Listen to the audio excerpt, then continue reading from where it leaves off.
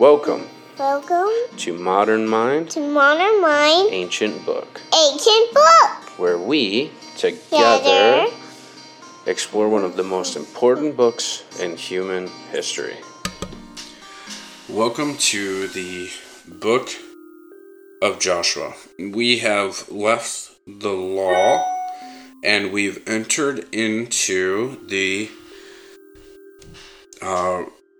prophets.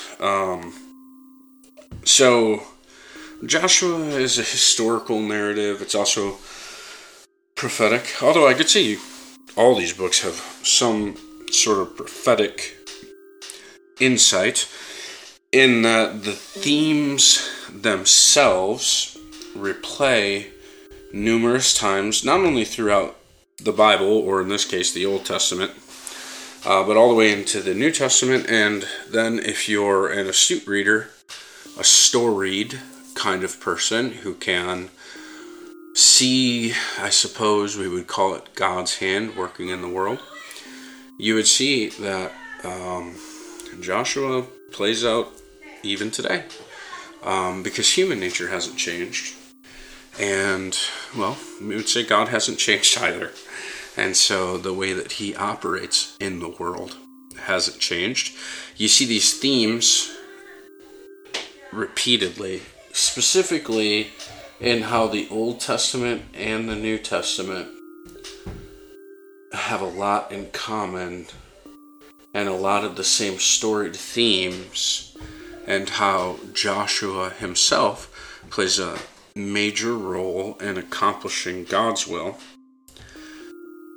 on the earth in a physical way. The title of this book is Joshua.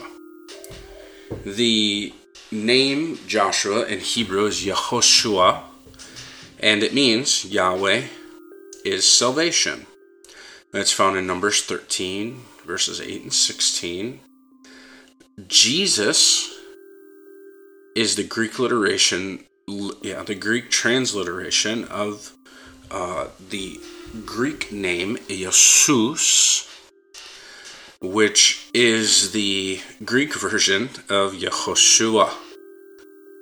God is salvation. Yahweh is salvation. So Jesus and Yehoshua, or Joshua, and Jesus, or Jesus, it's all the same name. It all means the same thing. Joshua, by and large, is the story of Israel taking the land of Canaan. That God's spiritual protection, blessing, strength is with them, and that he causes them to have great victories. The major author of this book, meaning there are, say, scribal additions, or like Deuteronomy, Joshua's closed or finished by another author, which is probably someone in the court, just like more than likely Joshua finished Deuteronomy in recording Moshe's death. But there was a court, there was a whole system in place, there was a country created, there were scribes, there were commands that were given. These records were recorded by, at this point, a nation. So in Joshua chapter 24, verse 26, it says, Joshua wrote these words in the book of the law of God. In other sections, Joshua 5, there is a section that says we, that indicates eyewitness accounts of the author. There are scribal additions that probably took place after Joshua's death. And you're going to find that throughout the entire Bible, that these are a storied approach to how God and how the people perceived God how God's intervention played out. And so the stories oftentimes were completed by, say, the next generation.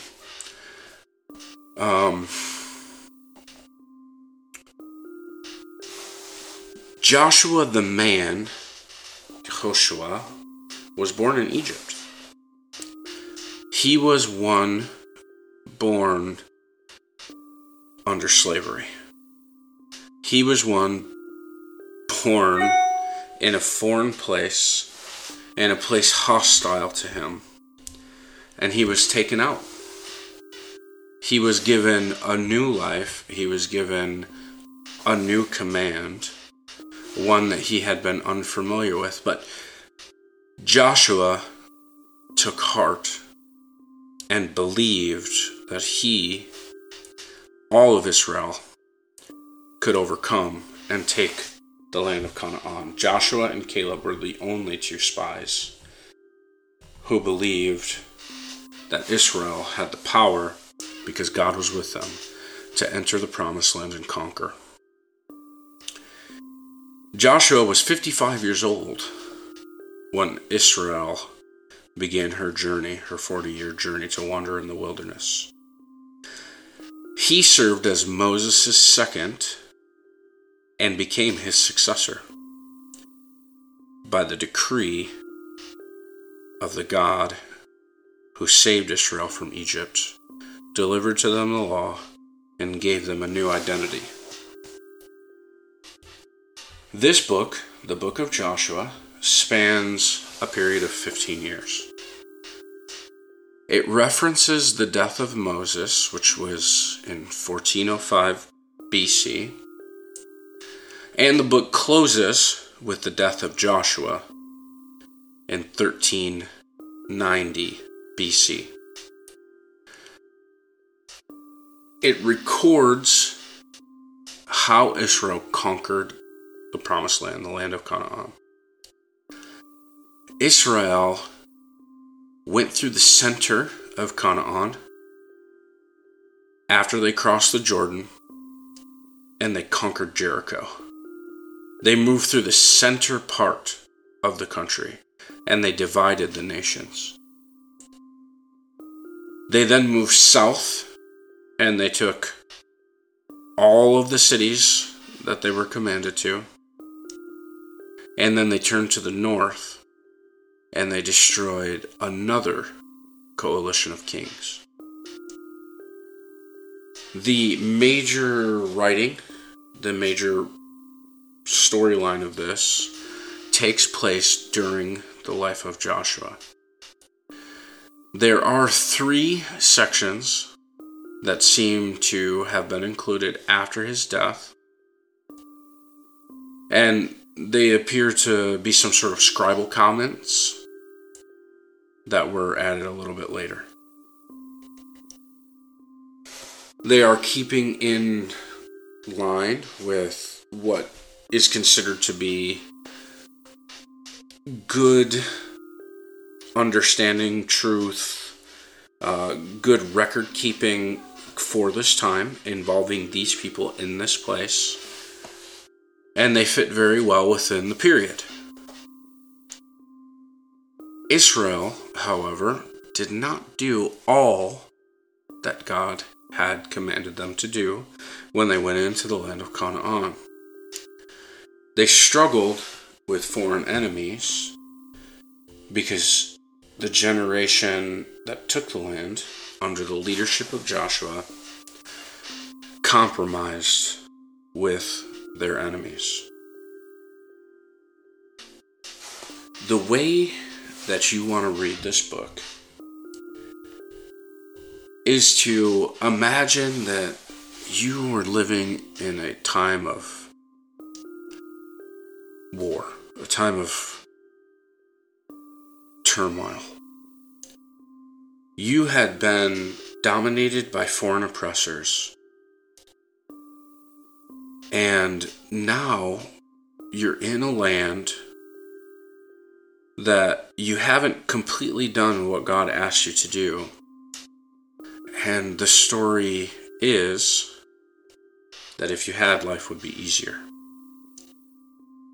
Your goal as an Israeli recipient, as a Jewish recipient of this book, is to repent and overcome these difficult heathen nations, I suppose. Those who worship differently than you, who plague your land, who lead your people to worship the wrong God, false gods. You need a deliverer to rescue you. You've heard of Joshua's great deeds, and you see that you need judges to come and help you overcome what is now taking place in the land that is not of God and for the benefit of your nation. You've read about the faithful to the Lord. You know about them, and you're looking for that. You're looking for this anointed ones. These ones who have the power of God, the power to overcome and lead you to freedom. Lead you to freedom spiritually and lead you to freedom physically. Exactly what Joshua did. As a modern mind, you want to read this book so that you know what made Israel great in the past. You want to identify godly attributes that made great leaders. You want to learn the lessons of obedience. You want to see how through obedience God defeats the enemies. You want to understand how these patriarchal promises, or promises made to Abraham, Isaac, and Jacob, and passed on in a new covenant, a Mosaic covenant, was formed with Moses as the leader. And how that old promise, the promise first made to Abraham, led you into this land, and that you are called for the same purpose, but that your people have failed to embrace all that was commanded to them, and they compromised, and they fell short of the command to go into the land and do exactly as God said. But you must be strong to maintain your people, to maintain the covenant, to try to keep the covenant, to try to overcome, to be faithful to God, to worship correctly, to remember the commands in Deuteronomy. You must be careful to do all that the law has commanded, that Moses gave and that Joshua taught.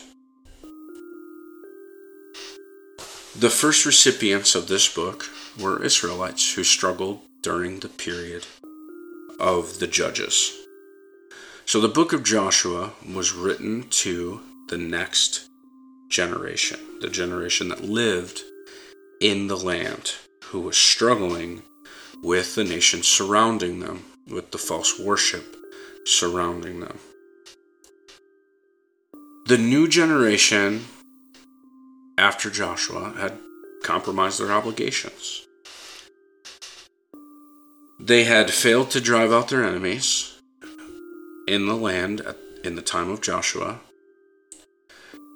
and they failed to put away foreign gods. They worshipped wrongly. These two acts of disobedience set the stage for judgment and failure. But God had been faithful and continued to be faithful to the people. And so he would bring back someone who, a judge, every so often, who would help Israel begin to keep the covenant again. But then the people would fall, and they would worship Baal and Asherah, and the anger of God would burn against them again. And it was a cyclical pattern. It was a storied set of events that repeated over and over again, generation after generation. And each new generation would have to learn the covenant again, and they would have to overcome problematic peoples and problematic beliefs and become a faithful nation over and over again. Just as was prophesied in Deuteronomy. The argument of this book is that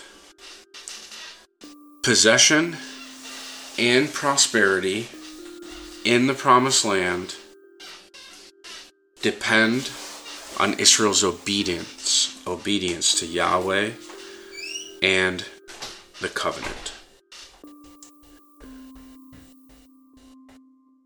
The purpose of this book is to encourage Israel to drive out their enemies and to obey the covenant, to keep the laws, to worship correctly.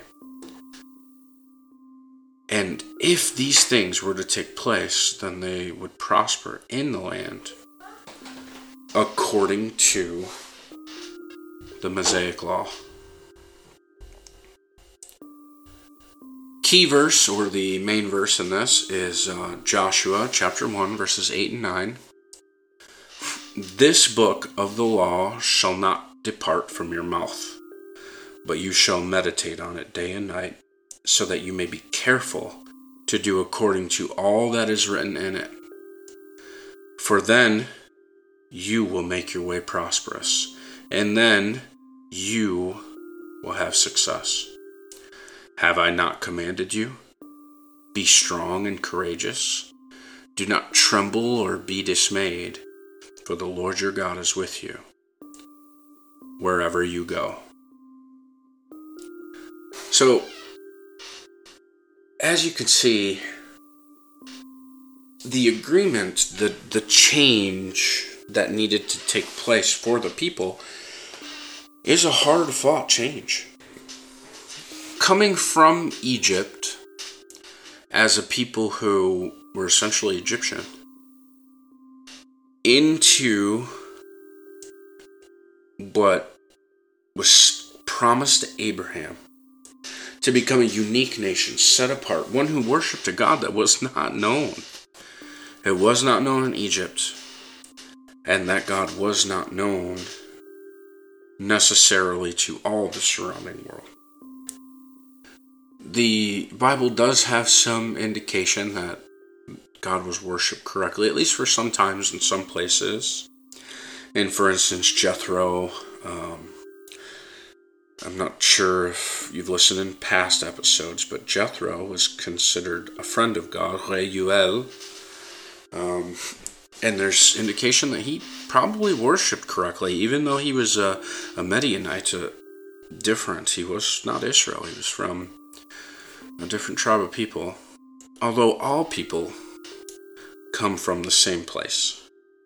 They come from God, because God is the creator of all men. There is no color, there is no creed, there is no ethnicity that separates men from their creator. The Bible clearly makes that argument in the first words. And even the oldest book, the book of Job, just records the people who worship God. There's no black, white, or brown in God. There's no nations in God. But there are covenants. There are agreements. And the Mosaic covenant is a real set of agreements that had real consequences. And Joshua is one of those books that the macro theme of this is that God saved the people who were slaves. And he brought them out and created them to be a new people, a different people, a people set apart. And then these people were supposed to go in and display the strength of God as they had seen the strength of God displayed in the parting of the waters, in the glory of the tabernacle, fire by night and the cloud by day. In the miracles, the many miracles, and in the wrath for disobedience. They were supposed to be a very obedient people. They had a new law. They had a new way of living life. And the point of that isn't lost if you spend time in these texts. Many see these texts as being difficult. Many see them as being judgmental or harsh. But the truth is if you can find the story, if you can see the big theme, then as you continue through the Torah, as you continue through the Bible itself, the entire thing, the Torah, the Navaim, and the Chitubim, the law, the prophets, and the writings, what you see is a repeating story. You see repeating themes. The doors begin to unlock. The treasure opens. And these first books are very much a part of that. You learn about God and people. You learn about how God interacts with, is faithful to both people and himself. And how he has set in place a cycle. And how God has set in place a way that only gets built upon. And the details become more and more apparent, although vague, until a little bit later. You see how people, in all of their efforts, in all of their zeal, in all of their strength, really have very little obedience in them, and very little strength, and very little zeal, at least for long periods of time. There's zeal for a short period of time, there's strength for a short period of time, but then there's the reality that we get comfortable, and that we fall into ways that are displeasing to God. That's exactly what Joshua records. So, take your time, read it. Don't do it judgmentally. Do it with an eye toward understanding what the original reader heard, why the author compiled the data, and how those stories can enrich your life and understanding of one of the greatest books in human history. Thank you for joining us. Come back soon. Thank you for joining us for Modern Mind, Ancient Book. We hope that the time spent with us was valuable for you. It certainly was for us. Like Isabella said, please come back soon.